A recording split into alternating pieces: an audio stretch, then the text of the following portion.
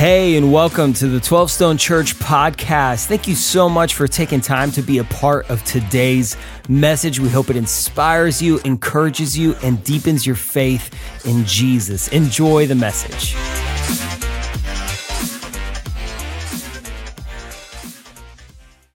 Man, it's so good to be here with you, 12 Stone.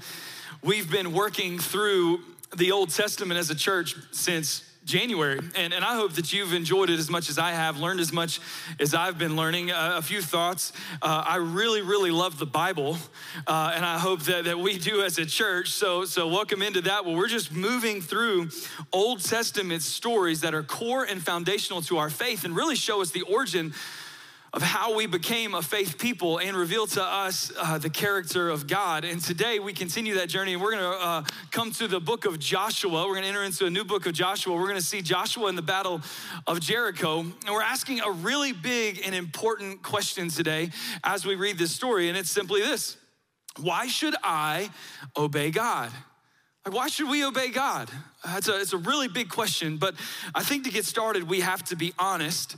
How many of us don't like to be controlled? You can raise your hand if you don't like to be controlled by somebody else. That thought describes me to a T. It drives my wife crazy. From speed limits to HOA covenants, I struggle to when I feel like somebody's trying to control me. And I think God's trying to get back at me a little bit with my almost 8-year-old, because with him, and parents, you'll understand where I'm going with this. With him, every single thing is a fight.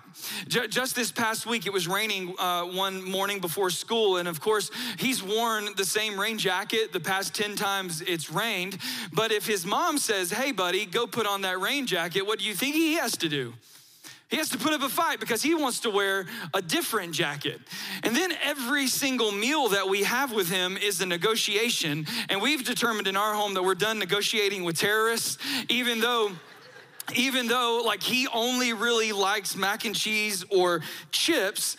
But then this past week, the mac and cheese one day was too creamy. So I don't know where we're at in fighting him, why everything has to be a fight. But what we know, and what you probably already agree with, is obedience is hard. And obedience gets a bad reputation, and so we push away from it a little bit.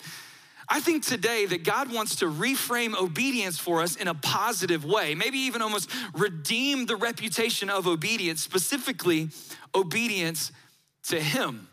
And I want to do that in two ways. I want us to help think better about obedience. So we'll spend some time looking at this story from the book of Joshua, chapter 6, to think a little bit better about obedience, but then also, of course, challenge us at the end to go and to do and to live as obedient children of God. So that's our big aim, answering the question of why should I obey God? And it's really my hope that for all of us, we would grow in our trust of God. And then we would get to a place with willing and joyful obedience to Him in every aspect of our lives. So like I said, we're gonna be in Joshua chapter 6. If you have a Worship Center Bible on one of the campuses, we are on page 217, and we're gonna dig in. Let me give you a little context as to what's happening. The past 3 Sundays, we have taught through the life of Moses. If you missed those Sundays, jump on to 12stone.com/watch those teachings through Moses, because what's happening in Joshua is there is a leadership transition taking place. Moses is dying and Joshua is taking over national leadership of Israel. And what's going on now is Joshua has the honor and the responsibility of leading Israel, the Israelites, into this promised land, this land that was promised to Abraham, their ancestor, back a few generations. And this is a huge moment for Israel, because this is everything that they've been working for years, to get to this place where they have their own nation to grow and to prosper for generations. But in the final steps, Joshua and Israel come to this land, and God is going to ask them to do something very differently than what they would have expected. And it's here that we see Joshua has to learn obedience to God in a very real way. Also, as a church since January, we've been using the Jesus Storybook Bible as a resource to have spiritual conversations in our homes. We're all learning a little bit more from the Bible as we use this as a guide, having conversations with our kids about the stories of God. If you think this is just a kid's resource, by the way, then you're not reading it carefully, because I read this thing and get knocked out of my chair a few times.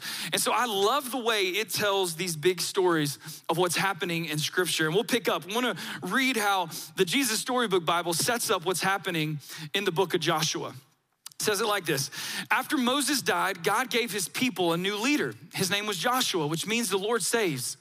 Joshua was going to lead God's people into the special land God had promised to give them. By this time, God's people were wandering around in the baking desert for 40 years. So you can imagine how sick they were of sand and anything yellow and tense and walking and being hot. And how happy they were to reach the edge of the desert to see their beautiful new home right in front of them, all cool and green and lovely. There was one problem: Jericho. Jericho was a city, but it wasn't just any old city. It was a fortress, and it stopped anyone from getting into the land. The people looked at Jericho, at the big, giant, scary walls all around it, at the tall, towering ramparts, all the heavy iron gates bolted shut, and they looked at each other. So let's set up the scene for a moment, that Israel arrives outside the city of Jericho. And if you grew up around church, you've heard a little bit about Jericho, because Jericho is super duper Sunday schooled, if you know what I mean. I grew up in if you think you grew up in a church home, check me on this. I grew up with a Sega Genesis, and we had a Joshua and Jericho game for our Sega Genesis. Look it up, it's a thing. And then of course you had the song, Joshua fought the battle of Jericho and the walls came tumbling. Yeah, okay, a couple of people. And then of course, there was this group that taught us the Bible so well growing up, and they did Joshua and Jericho beautifully. Any guesses? VeggieTales, there it is, amen, some VeggieTales. So this story has some popularity, but as a kid, I never read it with the attention to what it took in regards to obedience for Joshua and the Israelites to move into Jericho. So let's pick up the story, Joshua chapter 6, starting in verse 1. Now the gates of Jericho were securely barred because of the Israelites. No one went out and no one came in. Let's talk about Jericho for a moment. Really cool. Back in early 2020, we had a team from 12 Stone actually get to go to Jericho. They captured some drone footage of the walls of Jericho, getting to see how real of a place this was. And here's what we need to know. Jericho was a city-state of the land of Canaan. It was small. It wasn't very big in terms of land size, maybe only a few square acres, but it was strong. It was densely populated, and it had double walls around it. These walls are maybe 15 feet high. Some historians and scholars think that the walls were so thick that you could have put two chariots side by side, and these chariots would have ridden around the wall and been the same thickness of those walls. And obviously these walls are protecting against invasion. Maybe you could better think of Jericho, look at a picture like this. And so Israel shows up outside of Jericho, ready to take this city. And it's important to know who lived in Jericho. See, Jericho was a city-state of Canaan, and Canaanites historically were some of the most wicked, cruel, and evil people that maybe ever walked the earth. Their culture was full of idol worship, even to the point at times where they would sacrifice children to appease those gods. So Israel was not only moving into Canaan to take a land of their own for it to be a new home, but also redeeming an evil land for God's purposes. So Israel, led by Joshua, arrive at Jericho, and we pick back up in the story in Joshua 6 to see God's instruction to Joshua. Verse 2. Says, then the Lord said to Joshua, see, I have delivered Jericho into your hands along with its king and its fighting men.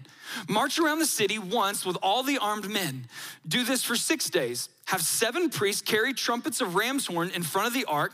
On the 7th day, march around the city 7 times with the priests blowing the trumpets. Now pause, obviously 7 is a really important number. In Hebrew culture, 7 would have represented completeness or wholeness. And when you hear them sound a long blast on the trumpet, have the whole army give a loud shout, and then the wall of the city will collapse and the army will go up, everyone straight in. See, God's instruction here is odd. It's different than what they would have expected. It's here in a moment when God gives instruction that doesn't make sense, where obedience is key.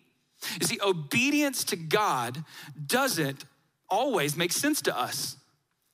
Obedience to God may not make sense to us, and it certainly didn't make sense to Joshua and the Israelites when they show up at the city of Jericho ready to take it, and God says, pause, walk around the city instead, shout and blow on trumpets.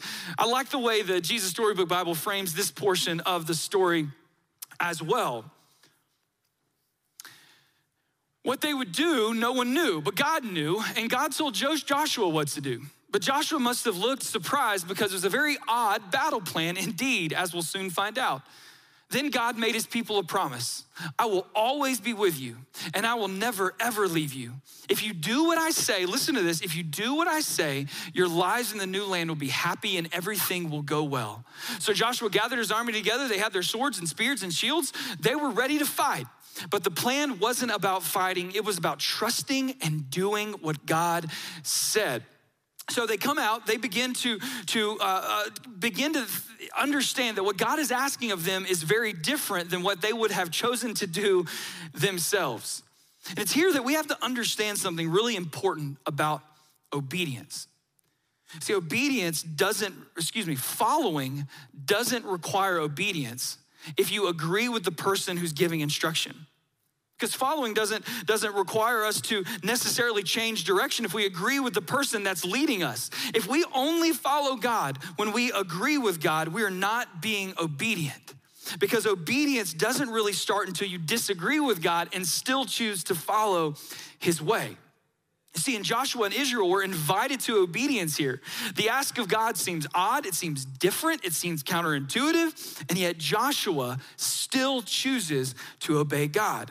Joshua chapter 6, verse 6 picks up the story. So Joshua, son of Nun, called the priests and said to them, he's doing exactly what God instructed him to do. Take up the ark of the covenant of the Lord and have 7 priests carry trumpets in front of it. And he ordered the army, advance, march around the city.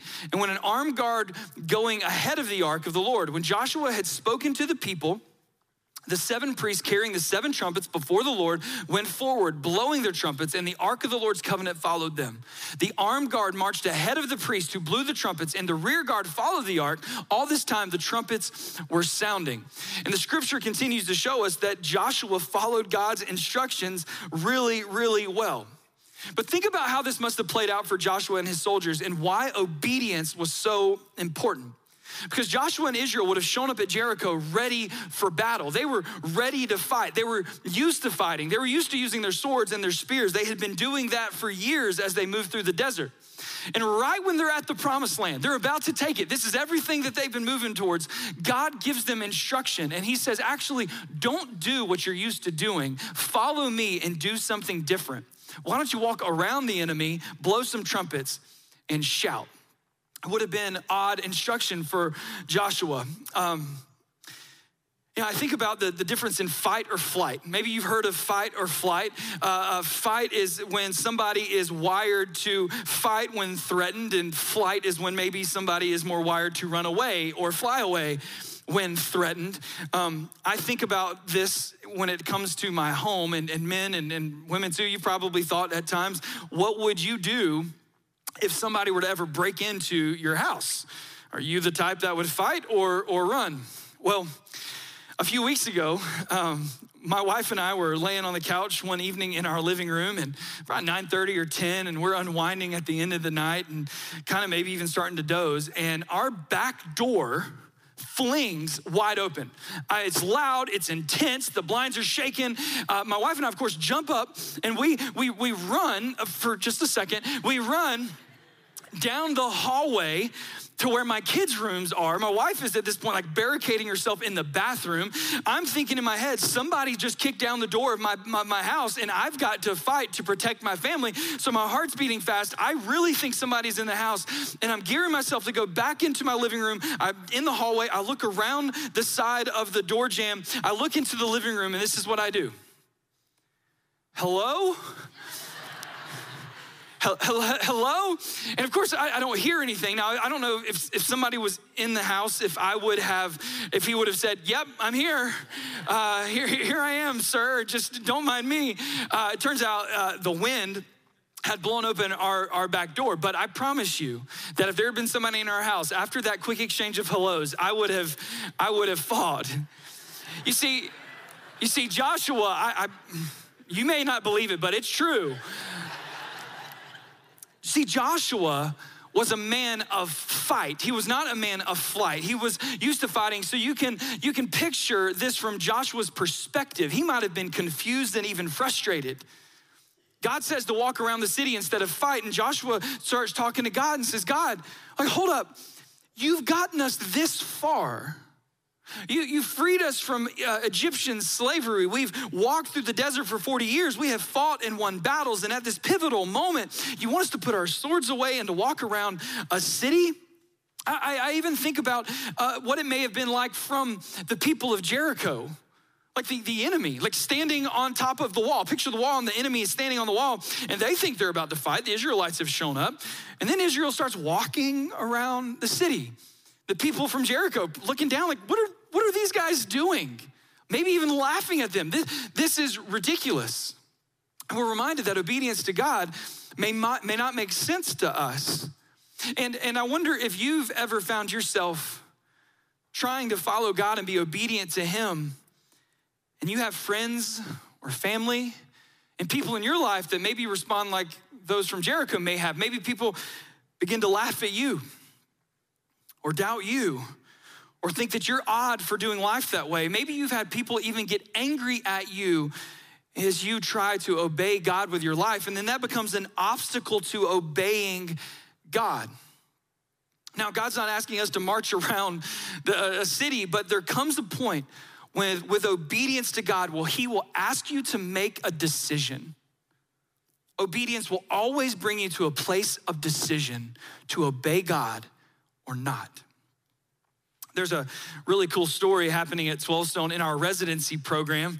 We have a residency program at 12 Stone, 2 years long for young men and women who are called into full-time ministry to be trained as pastors. And we have a new resident at the Snellville campus named Ty, who's in our student ministry residency. And Ty recently wrestled down his call to become a pastor. But a little backstory, Ty was a firefighter and had been for 4 years, had been doing that and building up a career in his early 20s. And of course, when you have a career that you love and you're in your early 20s and you're not married yet, what do you get to do? You get to buy your dream truck. Here's a picture of Ty's dream truck. It's a 4-door F-150. He loves his truck. But then back in September, during 7 nights of prayer here at 12 Stone, God began to mess with Ty a little bit about his call to ministry, and Ty said yes. And to do that, to join the residency, it requires a ton of commitment without a full-time income. And so Ty had another decision to make. What was he gonna do with his truck? And he decided, as he said yes to God, had a decision to make. He said yes to God to join the residency, left the fire department, and sold his dream truck and went and bought a beater, and it's a beater. So if you see Ty, give him a hug. He sold his truck in order to say yes to what God was asking him to do. You see, obedience for Ty meant making a hard decision in order to follow God. And we are going to have to make hard decisions at some point in our lives if we're going to obey God. Now, don't hear me wrong on this. God is not asking every Christian to sell their trucks and become pastors, but God is inviting you to make decisions every day where you will obey him in places of your life, even when you don't understand all the reasons why. I mean, here are just a few examples of following God and not fully understanding. Maybe it starts with choosing to wake up early. You may not be an early bird, but choose to wake up early in order to spend time with God in scripture and prayer. Maybe you choose to be kind to people who disagree with you, patient with those who annoy you.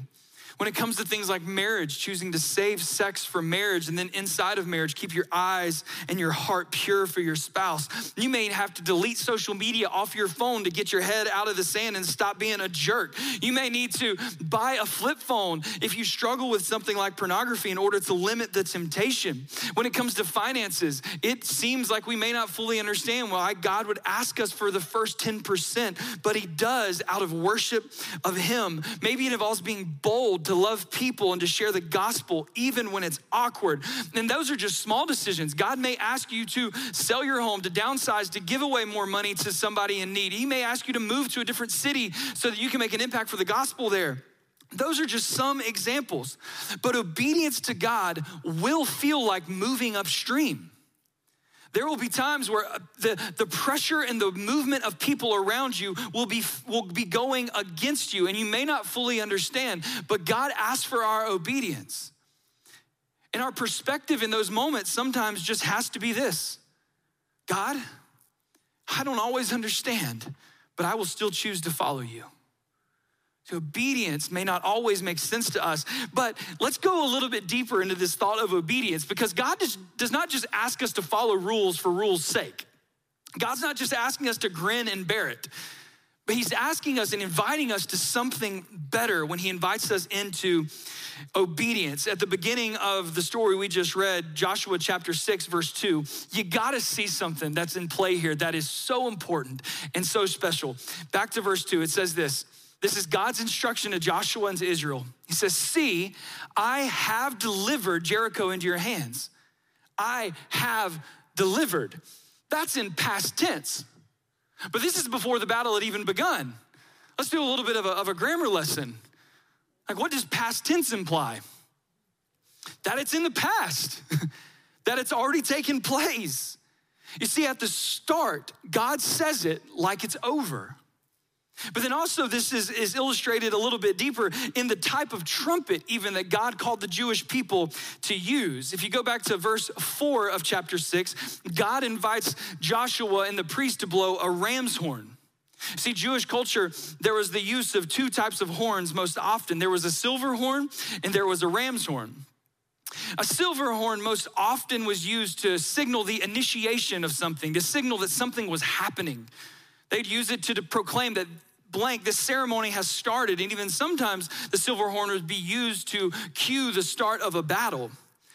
But notice here that God did not instruct Israel to use a silver horn, but a ram's horn. And a ram's horn signaled something very different than a silver horn.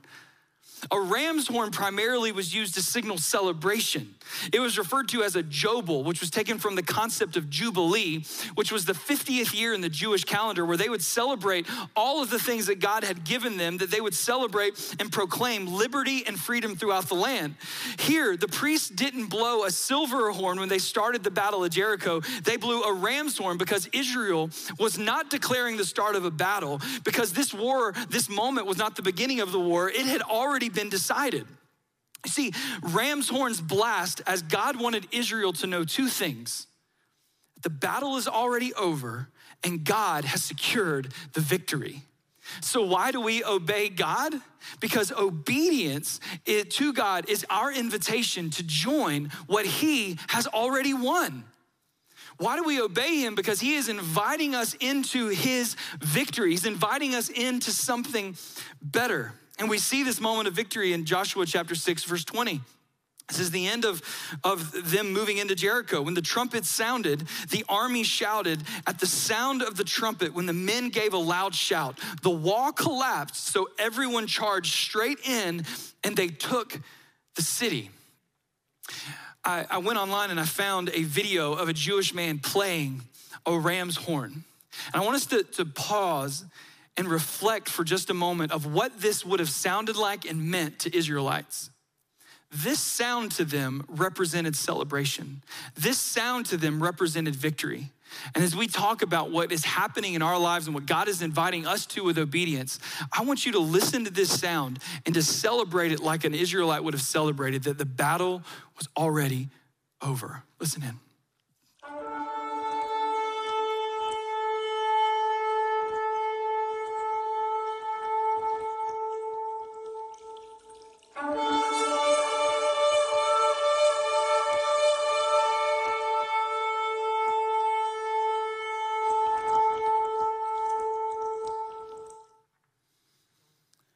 we are reminded of who God truly is. He is victory. He is won. There is no sin, there is no enemy, there is no battle that God does not look down on and declare that you lose. He was declaring to Joshua and the Israelites, and I believe he declares it to us today. He's asking, do you see my victory? Do you realize that I have secured the win? When we are obedient to God, we join his pre-existing victory. And this truth sits underneath every bit of direction and guidance and instruction and leadership that God gives to your life. See, God is not inviting us into obedience like he's recruiting people for his team as if his team is not very good and he needs more players in order to win. Like, God is not the Falcons GM looking to try to make sure that we have an okay season this year. Like, the Falcons could use God's help. But listen, God is not desperate. He is not begging for us to follow him as if he needs our help. Rather, in love, he's inviting us into victory. He's inviting us into something better. He's inviting us into the reality that ends with the enemy on his back and God on his throne. This is what he's doing when he invites us to follow him, to be a part of life with him and being obedient to him. So maybe you feel helpless in a battle that you're fighting right now. Maybe there's a sin habit that just seems to always be stuck in your life. Maybe temptation creeps up and grabs your heart every day. Maybe there's brokenness in your marriage or your family. Maybe there's feelings of worthlessness, depression, and anxiety. Maybe there's feelings of a lost calling and direction and purpose. And I just want to kind of declare that God has power over all of those battles and he has never lost a battle. And so we obey with confidence. Guys, this is all rigged. Like we know the end of the story. We know the final score. You can place, think about it. Like the deck is stacked in God's favor. You can place your life on him knowing the truth that in the end he wins and it's over. He secures the victory, and guess what? Because he does it, he's the real hero. And we try to be the hero of our own story. Obedience is our humbling to God being the real hero. He leads Joshua and Israel in such a way that the only way that this victory happens is that God gets the glory for the win. God gets the title of conquering king. God gets the title of hero, not Joshua and not us. The one worthy of the credit gets the credit. And because of this, we can follow him with joy and confidence because he has won and he invites us into it. We follow him closely because of what God has already won. And can I tell you, this story just keeps getting better because not only, I get a little bit giddy when scripture like starts to pop and come to life, because not only do we join his victory, like the end destination, God has won, but in our obedience, God joins our daily battle. He's with us in the fight while we're still in the middle of it.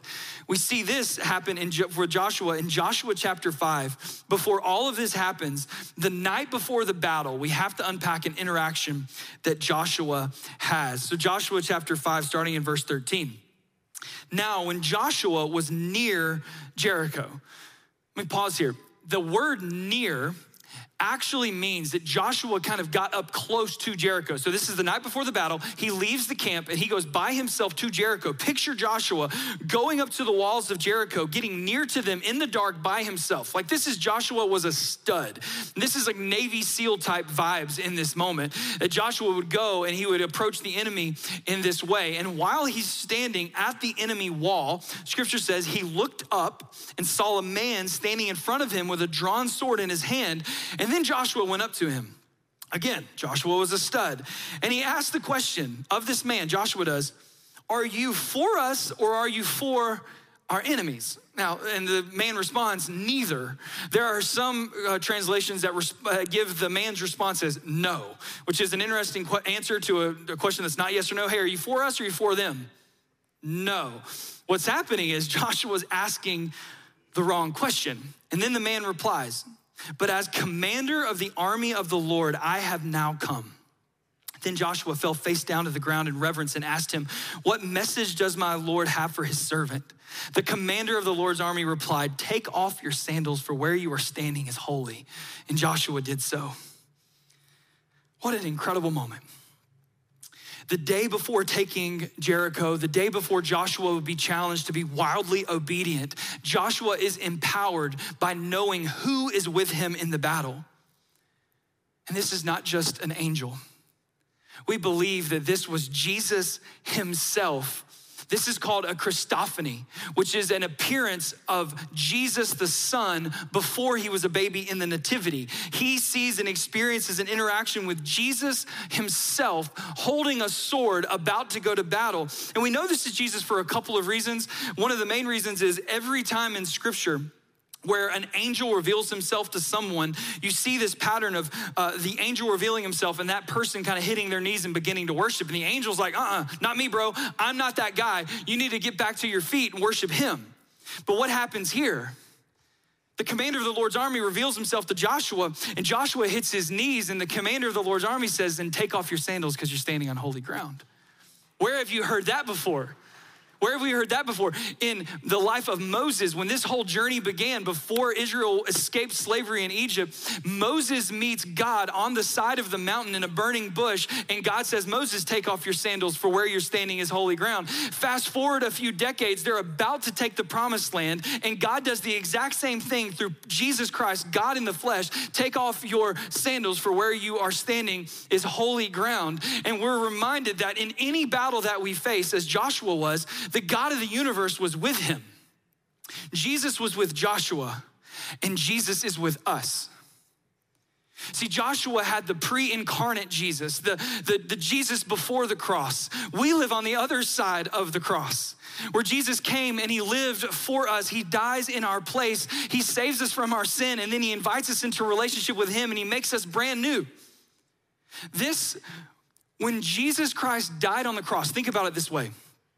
This was the greatest military triumph in the history of mankind. That in the moment Jesus dies in our place, he deals the final blow to sin, death, and Satan. And all of heaven gasps. Shock and awe warfare when Jesus dies in our place.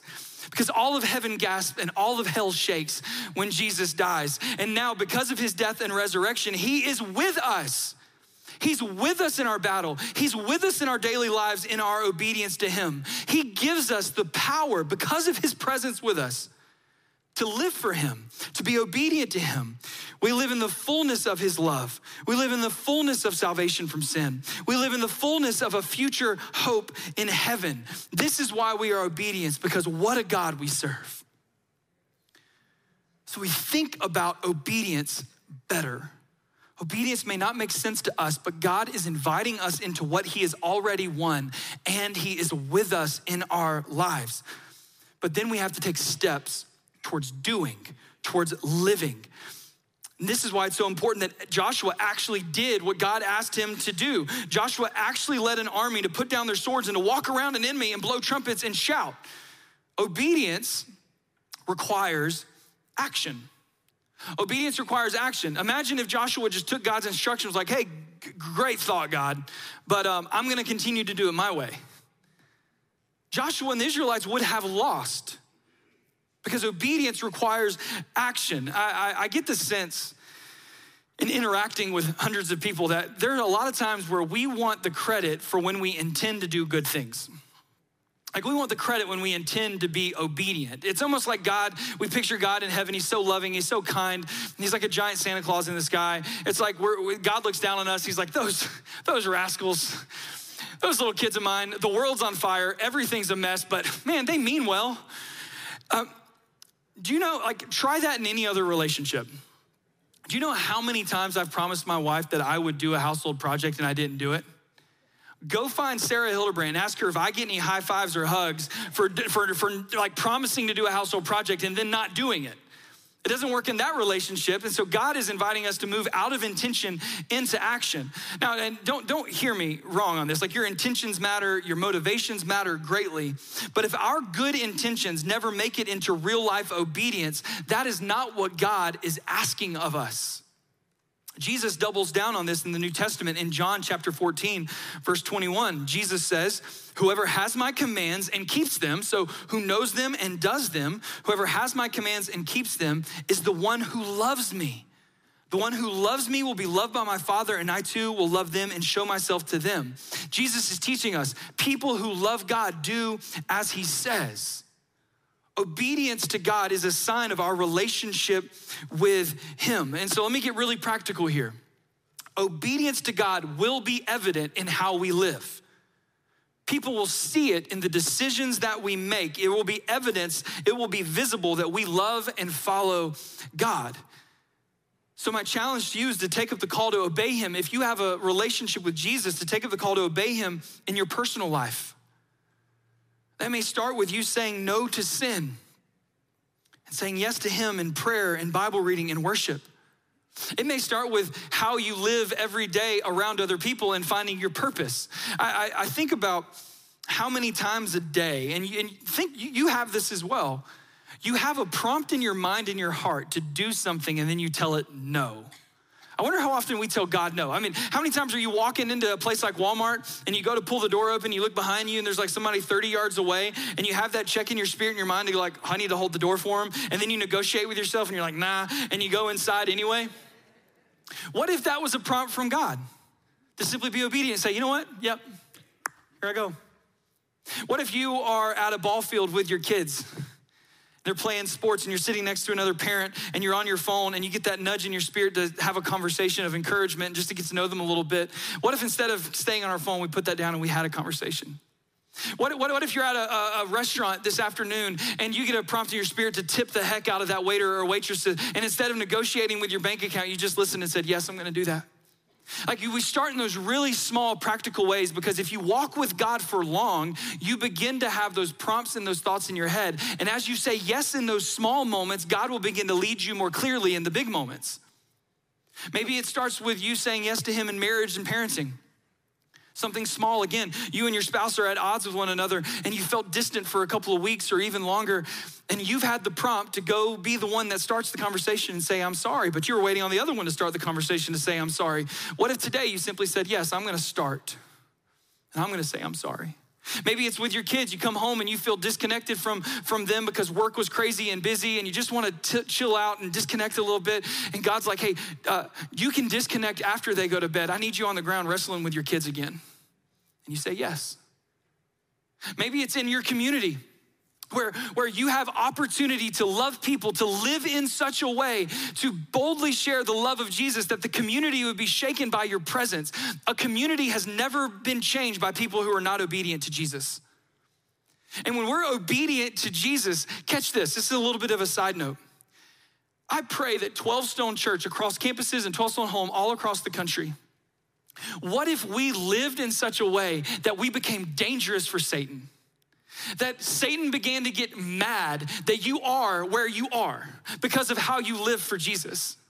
That you move into your neighborhood and Satan is mad that you're in that neighborhood because of how you're going to bless and love the neighbors in that neighborhood. Satan is mad, students, that you're at the school that you're at because he knows you're gonna disrupt and cause him trouble with how you love other students at that school. That Satan is mad that you get the job that you got because at the job that you have, you're about to lead revival down a string of office doors. That Satan is mad that your kids join that rec team because of how you're gonna love those families. That Satan is mad that you begin to visit that park that you go to because everywhere you go, you're gonna drop a kind word. We should live in such a way as obedient to God that it has ripple effects with everywhere we go as we see the kingdom of God come to earth. And the kingdom of God is not coming to earth unless we choose to say yes and be obedient to him. So that's the challenge, to go and to do and to be obedient to God, seeing what's on the other side. His victory, joy. You don't have to be the hero. Make a difference in the lives of others because God's way leads to victory. And when we're obedient to him, we join him. But I feel like there's a few of us in the room, and I know I ask this question a lot, is where do I start to hear the voice of God, right? Because we can't be obedient to a voice that we don't know. And I'm not sure exactly how God may begin speaking to you today, but I do know he will always start here. He will never begin to speak to us personally unless we begin to trust him with the Bible and in prayer. So if you're hearing all of this and in your heart you're thinking, I want to be obedient, I just don't know his voice, then start here today. Here's a really clear, you might need to write this down. Start here. Read the 10 Commandments in Exodus chapter 20. And here's why I say read the 10 Commandments. The 10 Commandments are a summary look at God's moral law. God's moral law is bigger, it's wider, it's deeper, but they're not less than the 10 Commandments. So start there and begin to put the 10 Commandments over your life. God, am I following you here? Am I obedient to you here? And then move to the New Testament as you read the 10 Commandments in the Gospel of Mark and begin to see the pattern of the life of Jesus. And as you invest in Scripture, because God's never gonna invite you to do something that isn't built on the foundation of Scripture, everything that we need to be obedient to him is found there in Scripture. As you are reading the Bible and allowing it to be truth in your life, to understand who God is and his ways, pray as you read, God, as you lead, give me the strength to obey. God, as you lead, give me the strength to obey. And as you open up the Bible, and as you open your mind and your heart for God to speak in to those little moments and then into those big moments, he will invite you into an obedience that, hear me on this, always leads to freedom, always leads to joy. Doesn't mean it's not hard, it's gonna be hard. There's gonna be moments where you're gonna feel pressure. There's gonna be moments when your heart's gonna break. But at the core of it, the foundation is, I have joined in the army of the Lord. And that always leads to victory. Today may need to end with a moment of reflection where you take a quiet 30 seconds and you ask God, where are you asking for my obedience? If you're a follower of Jesus already, when you ask that question, God, where are you asking for my obedience? I promise you, he will give you an answer. It may be hard, you may not like it, but he'll give it. Thank you again for spending time with us today. A special thanks to those of you who generously give through 12 Stone. It is because of you that this ministry is possible. And if you want to learn more about 12 Stone, make sure you follow us on social at 12 Stone Church and check out a location or a watch party near you. And if you enjoyed the podcast, you can subscribe, share it with your friends, hit the share button, or even take a screenshot and throw it in your social stories. And make sure to tag 12 Stone Church. Let it be a blessing to somebody else. Thank you again, and we'll catch you on the next one.